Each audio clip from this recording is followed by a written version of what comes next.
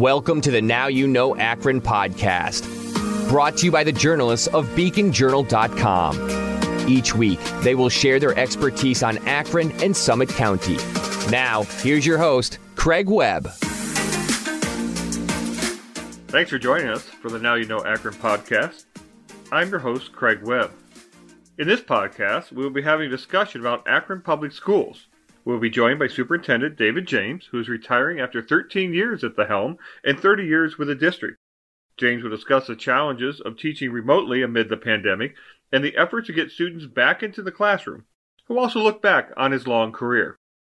But first, here's 3 things you should know from recent headlines on beaconjournal.com.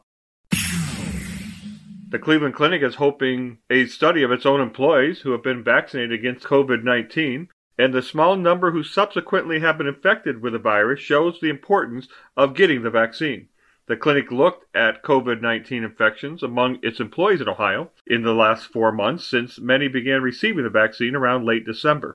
The study found that 99.7% of the infections occurred among those who were unvaccinated. The remaining infections occurred among those who were fully vaccinated 2 weeks after the second dose. The study also looked at data from its patients who have been hospitalized this year and found that of the nearly 4,300 COVID-19 admissions in Ohio between January 1st and April 13th, more than 99.75% were in patients that were not fully vaccinated. They say the data shows that the risk of getting infected or hospitalized after receiving the vaccine is incredibly low. Want to win $1 million? Well, just go out and get the vaccine. Ohio Governor Mike DeWine has announced that there will be a statewide lottery with $5 million prizes given out to 5 vaccinated residents. Teens, don't worry, there will be a separate drawing for you for 5 full-ride scholarships on the line to Ohio's public colleges. The only catch to claim the prize is you have to be vaccinated. There's a new resident in downtown Akron. The city has unveiled its larger-than-life statue of a rubber worker that pays homage to the city's industrial past. The 15-foot-tall statue by a Zanesville artist stands in the middle of the new roundabout at Main and Mill Streets. Want to know more about these stories? BeaconJournal.com and our apps always feature updated headlines and subscriber-exclusive content that you can't find anywhere else. And now it's time for our spotlight topic. We're joined in this segment by outgoing Akron School Superintendent David James. And I'm not just talking about his outgoing personality, which is great, but David is retiring after 13 years at the helm and some 30 years in the district. Also joining us and helping to keep me on track is Beacon Journal education reporter Jennifer Pignolet.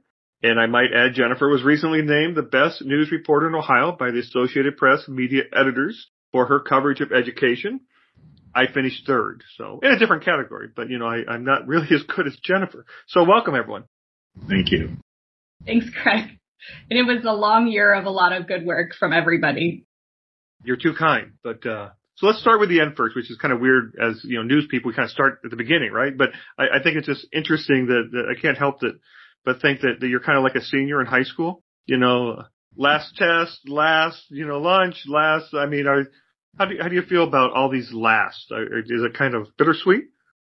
Yeah, it's bittersweet. I mean, a lot of things have been really enjoyable, but this has been a really difficult senior year, literally, for our seniors who were kindergartners when I started as superintendent in 2008, and now they're graduating. So I think it's a good time, for me and for the district. There's a lot of things we've accomplished, and there's a lot of things that have yet to be accomplished.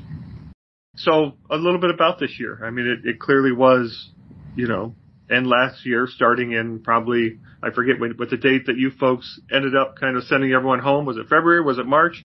Right. It was right around March 17th, I believe, last year, where our world changed really, forever. I mean, going to online instruction because of COVID, and then, from that point on, really working to try and get our kids back in school and make sure everything, was safe and following protocols and all of that. So it has been a very difficult school year, not just for the kids, but for the staff and the administrators as well, as we try to, work under the guidelines for COVID and just respond to a lot of not just the health upheavals, but the political upheavals as well, anti-mask and anti-vaccine, things like that. So it has been a difficult school year. I can attest to that. I was a superintendent myself and also a principal and a teacher, having kids here as we were working at home from the Beacon, and I would walk in the kitchen and wonder why my high school son was sleeping on the couch when it feels like he should be in class, when he assures me the class was going on. I mean, I guess I'm just curious, as an educator and just a superintendent, I mean, did you just have this, I don't want to say sense of panic, but just this thought that, all these kids, you have no idea. Are they in class? Are they not in class? I mean, that safety net just was really, you're relying on parents and grandparents and other siblings to keep kids on task and the teachers, but, it's kind of hard remotely. Right. But the one thing is, in the era where we have a lot of analytics with the technology, we were able to determine, at least who was logged on, and then with the teachers who was actually engaged, and put into place people who could follow up with those students who weren't as engaged as they should be, so they could continue their learning. But you're absolutely right. There are a lot of those types of stories came into the forefront of people who, the camera, it's like we used to say the lights are on, but nobody's home. Well, the screen was on, but there was no student there. They may have been sleeping on the couch, things like that. But there were ways through the technology that we could determine whether they were interacting with their teacher and with the class. What did this last year teach you about, where the gaps are, in our community here, where the education disparities are, what your kids go through every day? Well, the one thing is, probably 5 years prior, we had already started the Chromebook initiative where all of our students have a Chromebook. So we were ahead there. But what we found is for some of our students, they didn't have reliable internet access. So we again purchased hotspots and distributed those, through our engagement center, to get those in the hands of our students. I think it's just many of these, depending on where kids are socioeconomically, whether, parents had to continue going to work and could, find someone. There were a lot of issues about having someone at home with the kids or having a place where kids could go where they could, have someone keep an eye on them while they were engaged in the online instruction. There were a lot of complaints and issues regarding that. I think we take for granted, sometimes the struggles that working parents have to go through. And I think a lot of that was laid bare, during the pandemic. Sure. So it's funny, I remember so well the day that everything shut down because I was actually in Nashville with half of your school board and about 70 of your teachers. We were attending a conference in Nashville about college and career academies. They kindly let me tag along.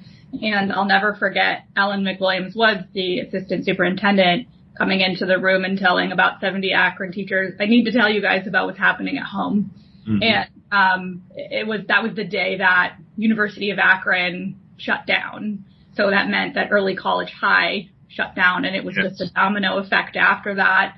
And I remember her leaving the conference too. She and a few others, I think, drove back that night. There was another day of it, and they knew that they needed to start putting a plan together. When you look back at all of that, is it are there things you would do differently? Are you amazed at how well it did come together? Are there things that you would, know now to implement immediately?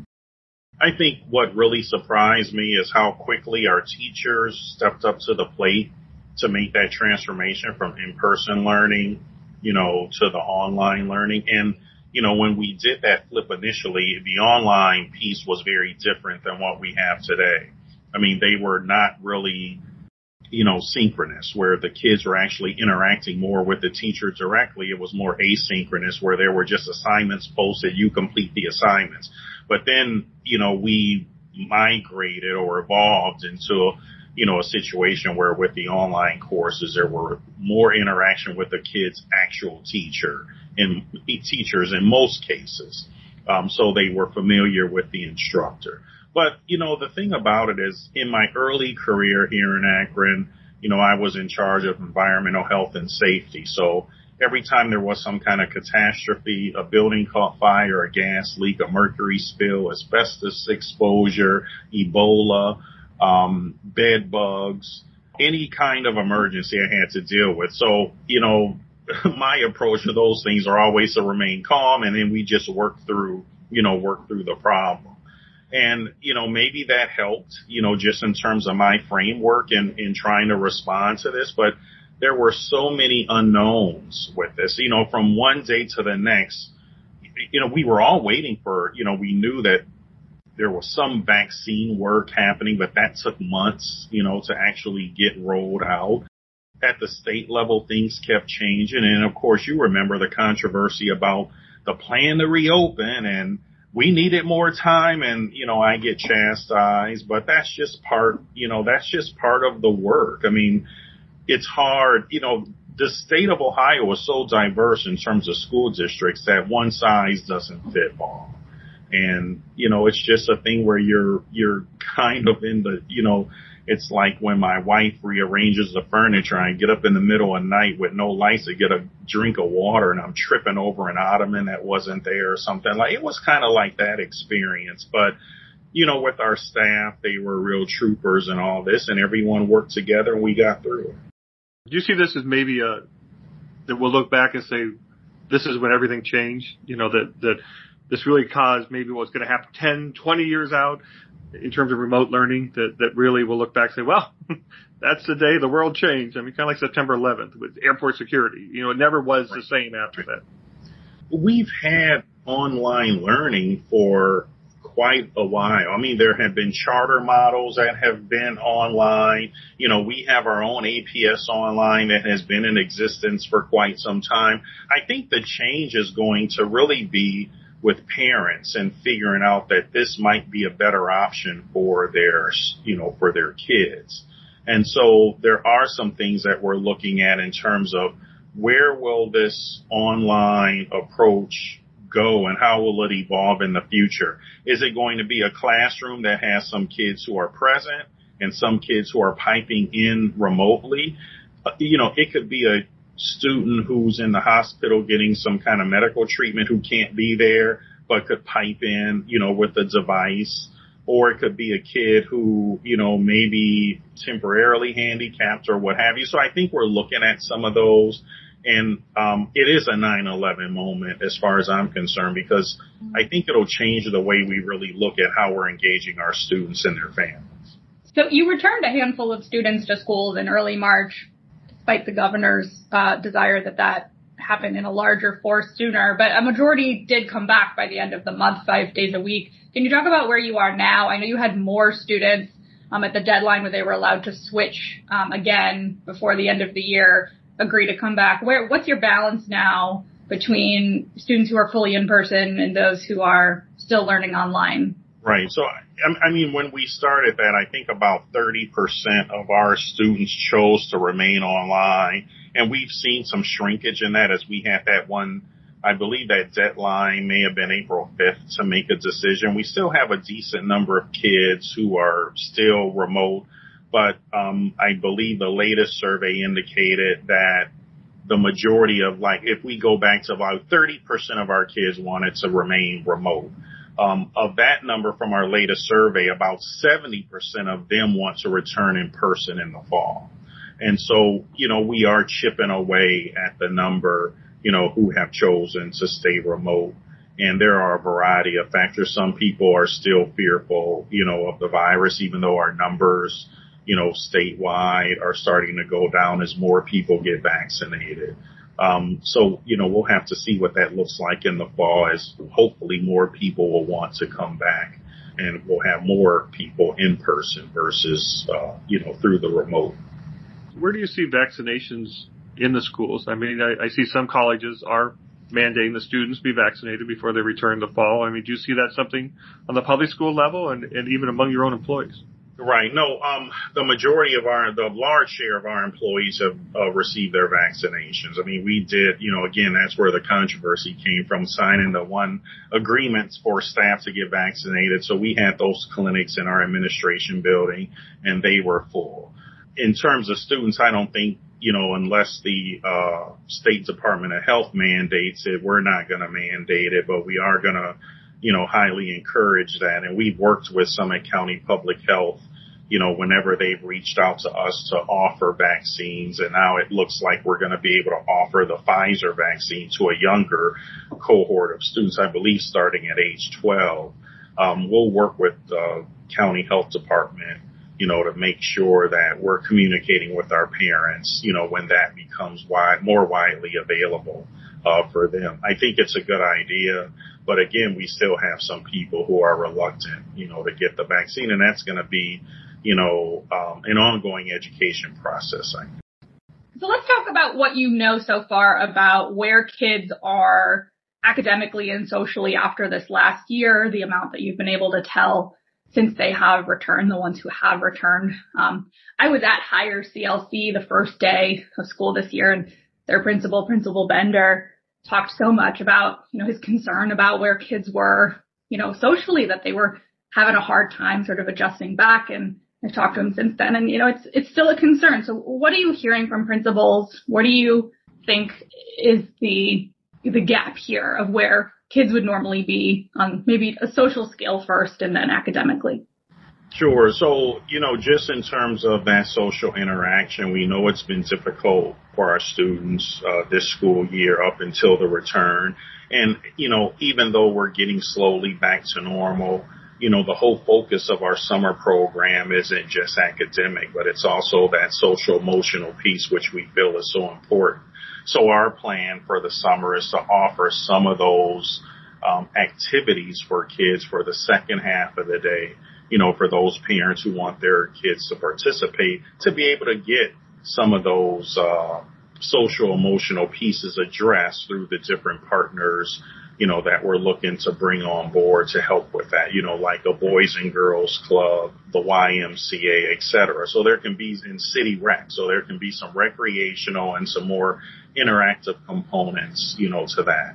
We also reported early on, during the pandemic in terms of some of the learning loss. I mean, I think you were at the one board meeting where we did the report showing, the number of students who had earned A's, B's, and C's, and we saw those lower earned grades increasing versus the higher. And so summer will also be a period of this like academic recovery where we'll work with students and their families to also provide some of those academic pieces. So we make sure that kids are continuing to address whatever learning loss they've experienced so that they're better prepared for the fall. And I'm not saying that it'll only be a summer issue. Once we get through our summer program, we'll also have to do a continuing piece of really addressing both the academic and social emotional needs of our students. And I think that's the one thing that has come out of the pandemic.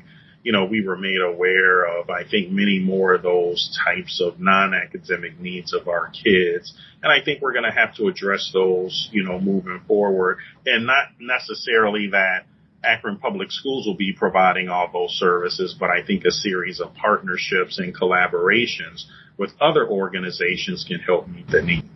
Yeah, you heard a lot this year, kids are resilient, and certainly many kids are, and certainly there is a inherent maybe resilience to being a kid, but what do you see as, the damage that this year has done? And do you see this as permanent? Are we ever going to be able to recover, this lost year, in terms of academics, but also just, on the social toll that this has taken? Every generation has its crises. I mean, we think about, in the 60s, we had, the President Kennedy assassination, Martin Luther King Jr., Robert Kennedy, et cetera, or the Kent State University, we just remember that anniversary. So every generation, I think, has, these traumatic events. And they'll stick with these kids. This one will stick with them, I think, for the rest of their lives. A lot of people talked about aren't that many people, I think, left from that era, but the big flu, I believe, 1918 or something, in that era where many people, passed away from the flu. So I think those types of events, will stick in the mind. I think you had brought up earlier about, 9/11 and how airports and flying and travel changed. That, I can remember, before that you could, there was no real security. You just walked up to the gate, kissed your relatives goodbye, and they got on their plane, and you don't do that anymore. You have to do that before security versus, after. And so, yeah, I think this is going to stick with them, for a while. Our job is to just try to ease some of that stress and anxiety, for the students, as we move forward. You have about $150 million with which to do that. What is your plan to, maybe not yet a plan to spend, but a plan to formulate a plan of how to spend $150 million over about the next 3 years? Right. Tell me about, what your ideas are. Obviously, your tenure here is coming to a close, but your team is already working on this. So, what does that look like? And does it present challenges too? Because this money is not money that's going to stick around. Exactly. It does present challenges. Every time there's a flood of money, usually from the federal government, it causes problems because everyone wants something and then the money goes away and you face this big cliff. So, I think right now our plan is, again, we're focusing on what the summer looks like, and we have that pretty much, that framework wrapped up, and we'll start moving into that. But then afterwards, we're going to really try to align our program and plan to the advanced APS, 3-and-3 plan, focusing some of that, of course, on academics, and then some of that on, some of the social, emotional, and other needs that our students have. There will be some that will address safety, just in terms of making sure that, we're looking at our buildings. For the most part, our CLCs, meet those requirements for safety. And it'll be up to Christine Fowler-Mack and the team to work collaboratively on that, because that isn't something where, you can say, in 30 days we'll have a plan. It's going to take, a little bit longer to formulate that. We already have tons of correspondence coming in, which always happens when we get money from vendors who say, our product is the best. This product can do this, or this product can do that. And we'll have to go through all that. And then, of course, work with Ryan Pendleton, our CFO, to make sure we're tracking the expenditures appropriately, making sure we're following all of the litany of rules and regulations on how we spend the money. And then looking further down the road, how do we avoid, this cliff that could happen when the money goes away? And that has really been, my issue with staff, is saying, look, we have this one-time opportunity to probably prototype some things that we should be doing, but we're going to have to also look at how do we change the organization so we don't face that cliff in 3 years when the money goes away. How do we embed some things in our operation, change our operation so that the things that are really important to us and our kids are going to be able to continue. Yeah, are you sad that you're retiring just ahead of this windfall of money that you could be spending? No. And I know people might say, why, more money brings more problems many times. I'm not saying it isn't a good thing to be able to do some things with it to help our kids and our families, but it's an administrative nightmare to go through and, just spending it down, and then there's the audit pieces at the end, making sure you spend it correctly. So we're actually building up the infrastructure to just handle, that 147.9 or whatever $million. I mean, that's a lot of money flowing through this district in a very short period of time. David, you mentioned your successor. I'm, and I think it's interesting. Your job is right. The goal. Everyone gets a diploma, right? Everyone gets the same diploma, but each of the schools are so unique, right? In Akron, I mean, they all have their own different demographics, different students, different staff. I mean, but you try to keep a unified education, right? So everyone kind of gets the same. What advice would you have for your successor? I think the first thing is get a good lay of the land and understand, it's like Ron Heifetz in that book, Leadership on the Line, where he talks about, go up in the balcony and look down and see all the interactions that are happening. I think that's important.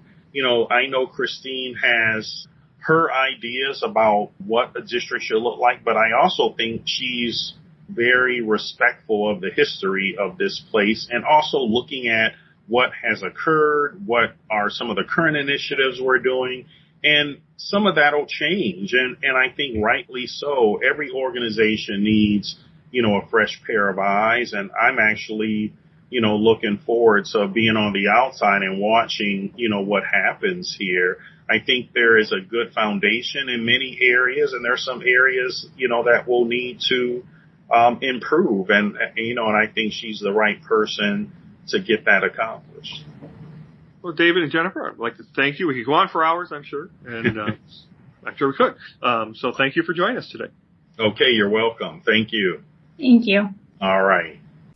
That's all the time we have today for the Now You Know Akron podcast. We'd like to thank our producer, BJ Lisco, who works behind the scenes to make all this possible. Be sure to join us again next week. Episodes are released every Wednesday, wherever you download your favorite podcasts, and also available on beaconjournal.com and all our various apps. We urge you to support local journalism by becoming a subscriber. If you've already signed up, thank you. Until next week, Now You Know Akron.